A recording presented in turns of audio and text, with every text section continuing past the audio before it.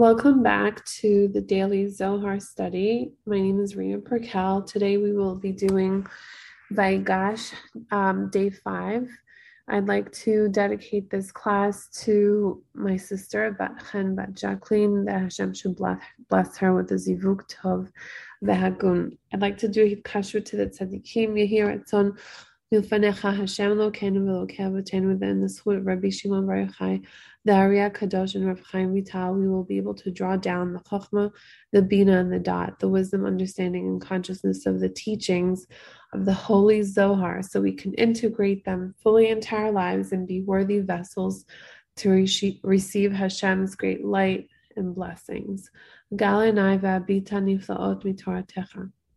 Please follow along with the text I provided for you. We're in page 211b, verses 132 to 135 in the Zohar Parshat Vayigash.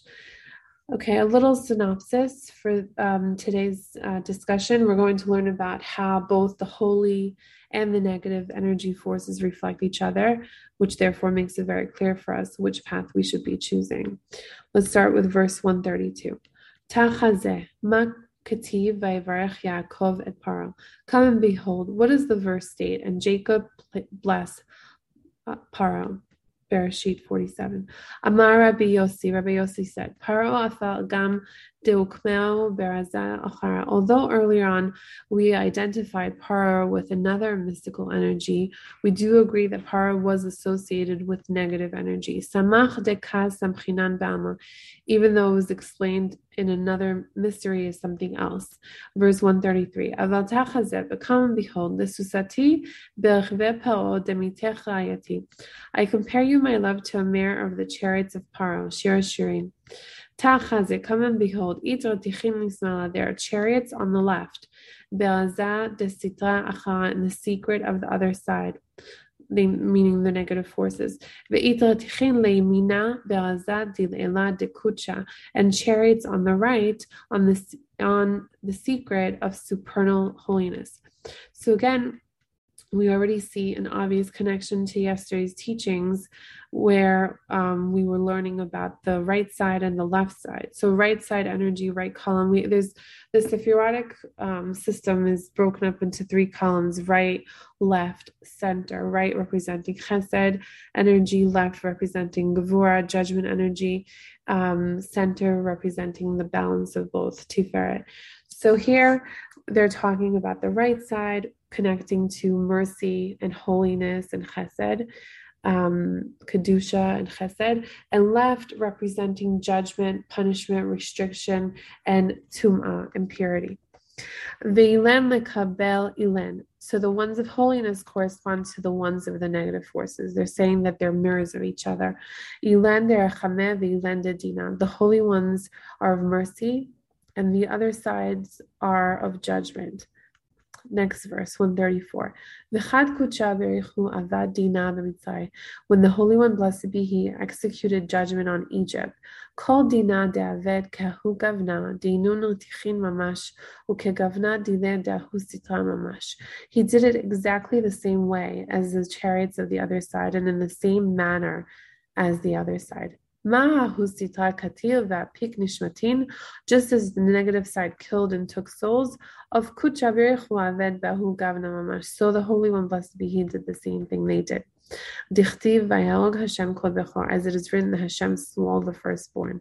So just like the Egyptians initially had a decree where they forced all the Jewish baby boys to be that were born to be thrown into the Nile and to be killed, so too Hashem enacted Makata Bechorot, which was the last of the 10 plagues, where all of the firstborns of the Egyptians were killed. Whatever He did in Egypt was in the very same manner, meaning Hashem was reflecting back to them their negative energy in the way that He punished them. Therefore it is written, I compare you, my love, to a horse in Pharaoh's chariots. That's from Shir Hashirim. Kegavna dila mamash lekata. Hashem treated the negative energies in the same exact way that they act by killing them. Dichtiv ki ani Hashem ani hu v'lo acher. As it is written, I am Hashem, I am He, not other. So that specific verse was to show that Hashem on His own destroyed the negative energies of Egypt, and not through an angel, because there were times that angels were sent to execute some of the punishments, but in this case Hashem did it. And of the future era, what is the verse state? Meaning when in the future redemption. Who is this that comes from Edom with crimson garments from Botzra? So they're saying, so even then in the future redemption, Hashem will also be the one that destroys the negative forces and not a messenger. So it's basically referring to the fact that the redemption from exile during the times of Egypt is the model for the final redemption from exile during the times of Mashiach, where Hashem will be redeeming us directly. Okay, next verse 135. Tachazeh, come and behold, Maktiv. What does the verse state? Vayeshev Yisrael be'etz Mitzrayim be'etz Goshen ve'achazu ba ve'yifu ve'yilbu me'od. It is written, as Israel dwelt in the land of Egypt, in the country of Goshen, and they took possession of it, and they grew and they multiplied exceedingly. Bereshit 47. And they took possession of it, means as a permanent heritage. And they took possession of it. So there they're talking about land that the Jews bought, property in Goshen, because they were worthy of taking possession of it, as has already been explained. So there's a midrash that says that Sarah Imenu, Sarah the matriarch, was given this land as a gift during the time when Abraham and Sarah went down to Egypt when there was a famine in Israel. So they're saying that the Jews had a right to it because it was given as a gift to her. And they grew and they multiplied exceedingly. How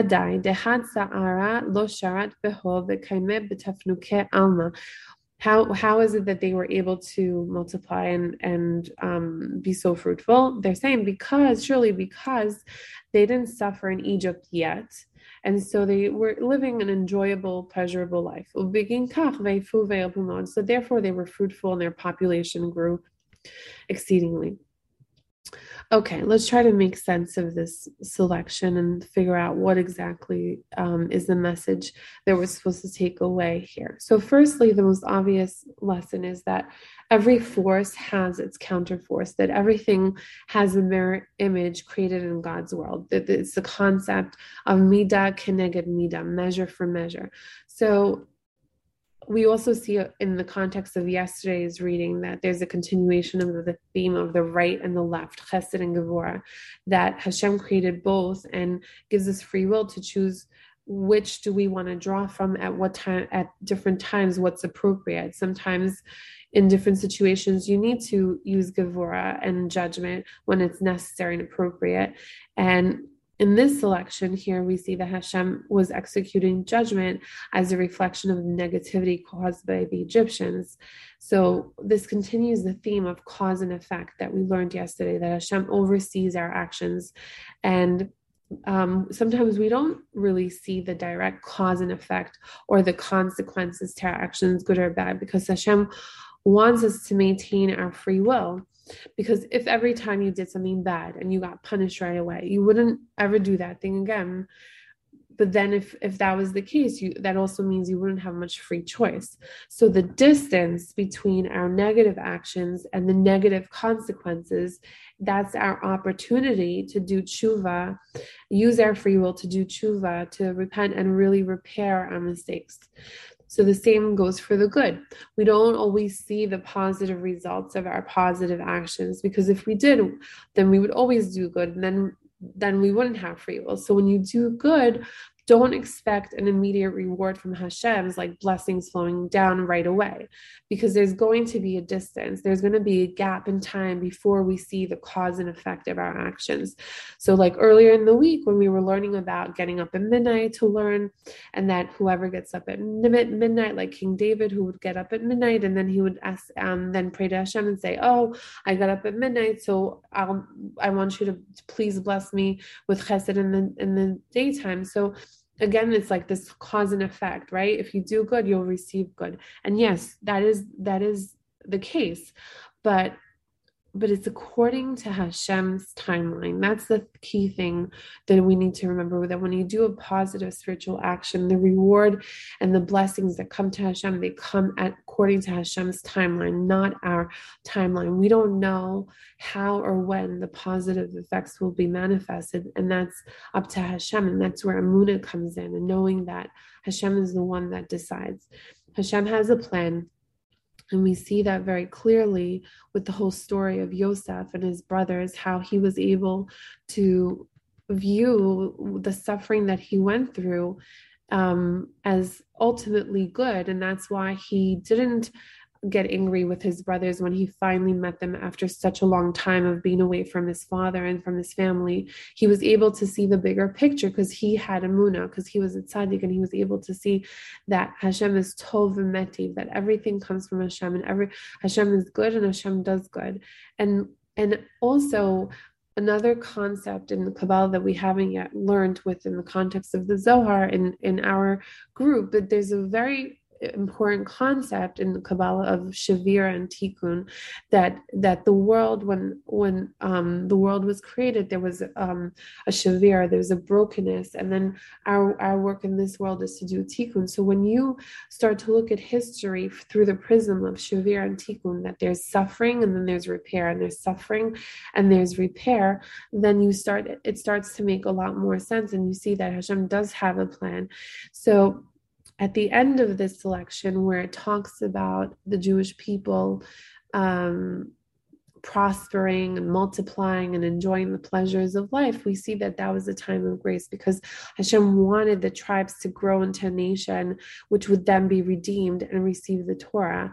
So this time of grace was followed with punishments, with slavery and suffering. So you see the back and forth of how it goes from chesed to gevurah, this oscillation back and forth between chesed and gevurah is really a theme that will continue throughout Jewish history and up until the times of Mashiach. So I hope that this teaching helps you all contextualize everything that we learned up until today, that all of the different teachings, even though they stand on their own, they're really interconnected, and that there's like a larger theme here that we're supposed to tap into. So I hope you enjoyed today's class, and I look forward to learning more with you tomorrow. Take care.